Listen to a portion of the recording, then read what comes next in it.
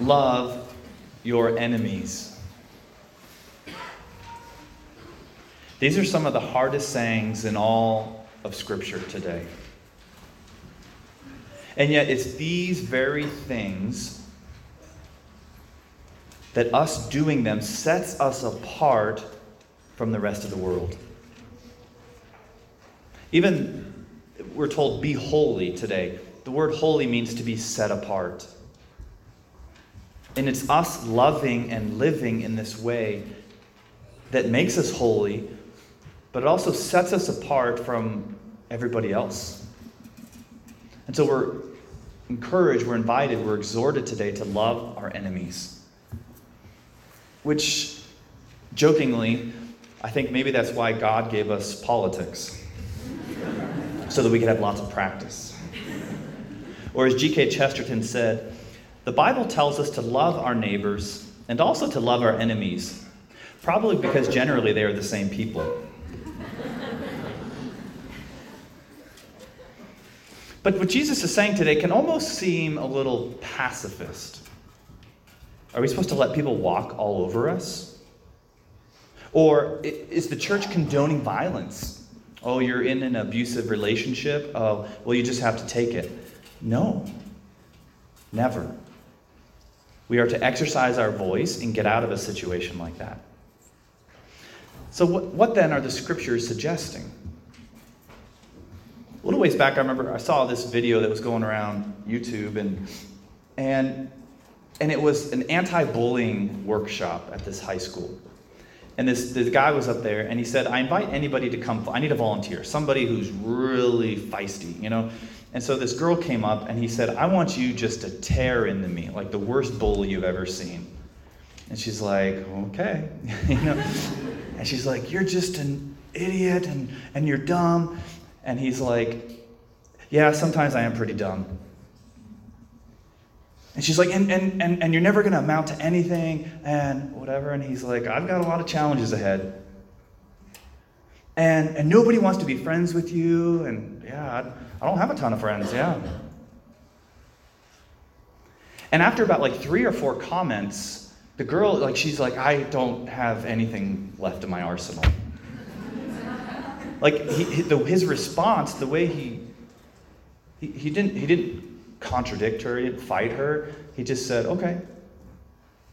And it totally disarmed the situation. It echoed with me because somebody suggested I read this book. It helps people pleasers. You know, the book's called How to Say When I Say No, I Feel Guilty. You know, but the book's about assertiveness, and in the book, the guy says it was a very similar method that when somebody comes after you, and that you don't get defensive, you don't get angry, you just kind of, you're like, okay. And I realized the power of the assertiveness there is I don't have to defend myself. I don't have to prove anything. I don't have to get angry. In order to do that, we actually have to have a strong sense of self. Because the hothead is actually the insecure person. And the person who shuts down and lets everybody walk all over them, that person also doesn't always have a strong sense of self. But the person who stands there and says, okay, I don't have to defend myself. I don't have to justify what I did or said. And it reminds me a lot of Jesus. When he stood before Pilate, and Pilate says, have you no response to what these people are accusing you of?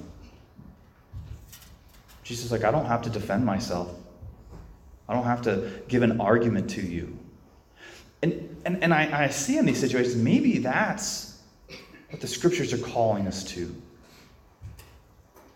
Is choosing to stand in that place and to listen. I'm not agreeing with you. Listening is not agreement. I'm not agreeing with you. I'm not saying you're right. But I can sit there and take it. And how does Jesus do that? How does he stand there and love the people who are misunderstanding him and accusing him of just unjust things? He's able to do that because he sees them for who they are. Who are they? The beloved sons and daughters of his Father? His brothers and sisters, like St. Paul paints that picture? These who have been given the Spirit of God, who are my brothers and sisters? And sometimes you talk about, we're all children of God, and sometimes children can be really mean. They can be really spiteful. They can do really hurtful things. Not even children, roommates, right? People can, but we're all children. And sometimes we act like spoiled, rotten, angry, spiteful children. But like Jesus says on the cross, Father, forgive them. They know not what they do. That we don't really realize what we're doing. Maybe even consciously I'm doing it, but I don't know that we really realize this is my brother or my sister. And so I think recognizing that helps me to see them for who they are, their dignity, not this person I'm trying to vilify them to be. But really, I think what allows us to forgive our enemies, forgive other people, is because God's the one who's first forgiven us. Our psalm today, Psalm 103, it just paints this picture. God pardons all your iniquities, heals all your ills. He redeems your life from destruction. Merciful and gracious is the Lord, slow to anger and abounding in kindness. Not according to our sins does he deal with us. My sins justify me suffering. Actually, my sins cause me to suffer a lot. But God looks at me and says, I didn't make you to suffer. I made you for goodness, and I love you, and I want to heal that brokenness and walk forward together. Because what happens is, why do people hurt one another? When my neighbor is yelling at me, that anger is coming from a place of hurt, isn't it? That my neighbor is hurting. Now them yelling at us, that sure doesn't feel good. That hurts me. And so what do I do with my hurt? My job is to talk to the Lord. I can't make my neighbor turn to God to find healing, but I can turn to God. And I think we need to. Those situations with our family members, with our roommates, our ex, there's a lot of people there. And every one of them is, I kind of like that image actually of, I'm in my yard and this person, they did something and it hurt me. And God sits there and says, how did that hurt you? How did that affect you? I'm like, well, they did whatever. He's like, okay, I'm not asking you what they did. I'm asking how it affected you. How have they hurt you? Because he wants to heal me. Well, he's like, don't worry, I'll take care of them. But I want to take care of you.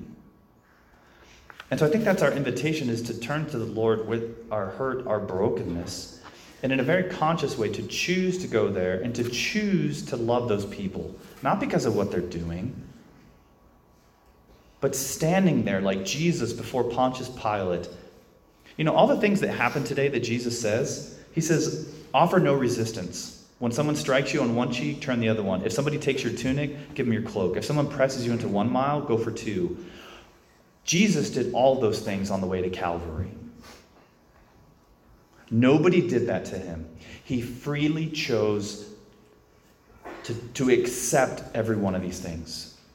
And there's a big difference there of, am I a victim? Look at how I've been victimized. And Jesus is like, I am not a victim. No one takes my life from me. I freely lay it down. I choose to do this. I choose to be here. I chose to be your roommate, even though I know we're both imperfect. I want to give 2 examples to kind of paint the picture, to know that it's possible. It's possible to love and to forgive your enemies. On September 6, 2018, Amber Geiger, a police officer coming home in Dallas, entered the wrong apartment. and she sees someone sitting on the couch, watching TV, eating ice cream. She thinks it's an intruder. She shoots and kills him. She's sentenced to 10 years in jail, right? Justice. And at the sentencing this past October, just a few months ago, this gentleman who was killed, Bafum Jean, his 18-year-old brother said to her, "I'm not going to say that I want you to rot and die like my brother. I want the best for you. And the best for you would be to give your life to Christ." And then he asked the judge for permission, and he crossed the courtroom and gave the woman a hug. The woman who killed his brother.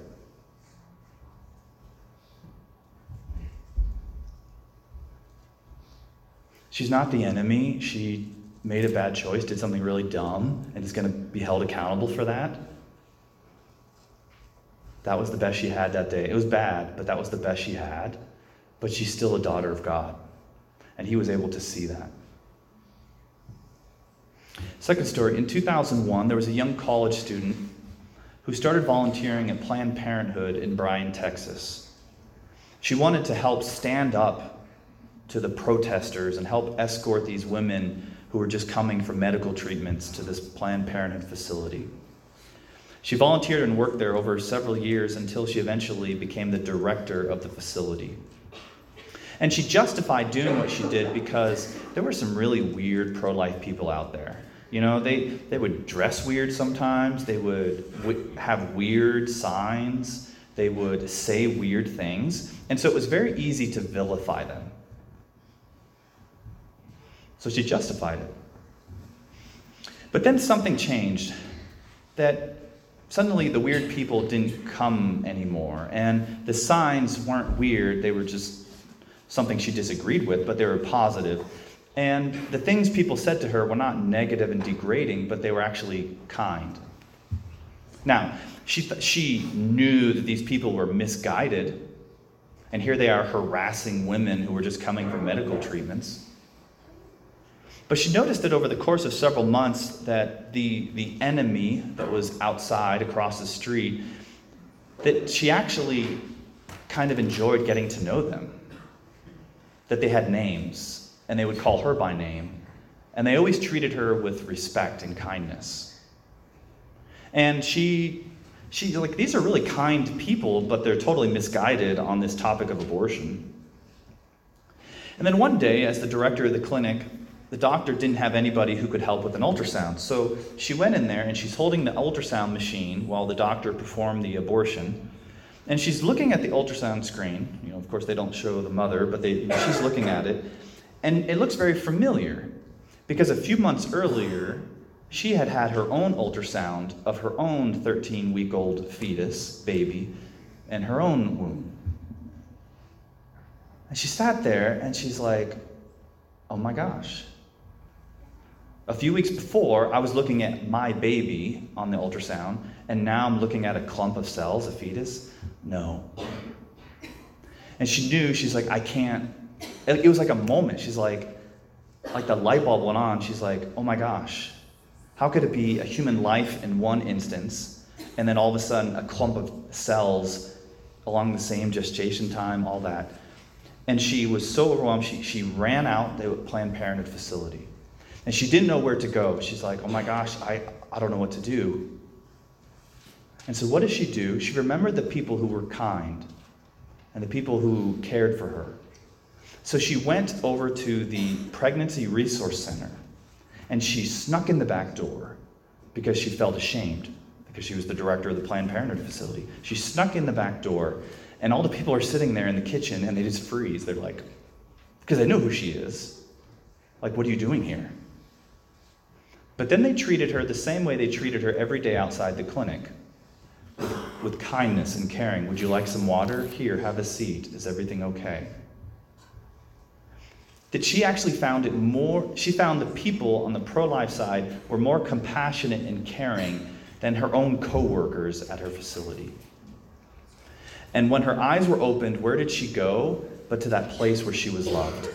that they were not enemies, no matter how many times and how many ways she had tried to vilify them in her mind and in their gossip. That these people cared for her. And she ended up becoming very pro-life. Her name is Abby Johnson. She has a book that's very powerful to read about this topic called Unplanned. And what I love about it is it's very genuine. She's like, pro-life people can be really weird, but they can also be really good.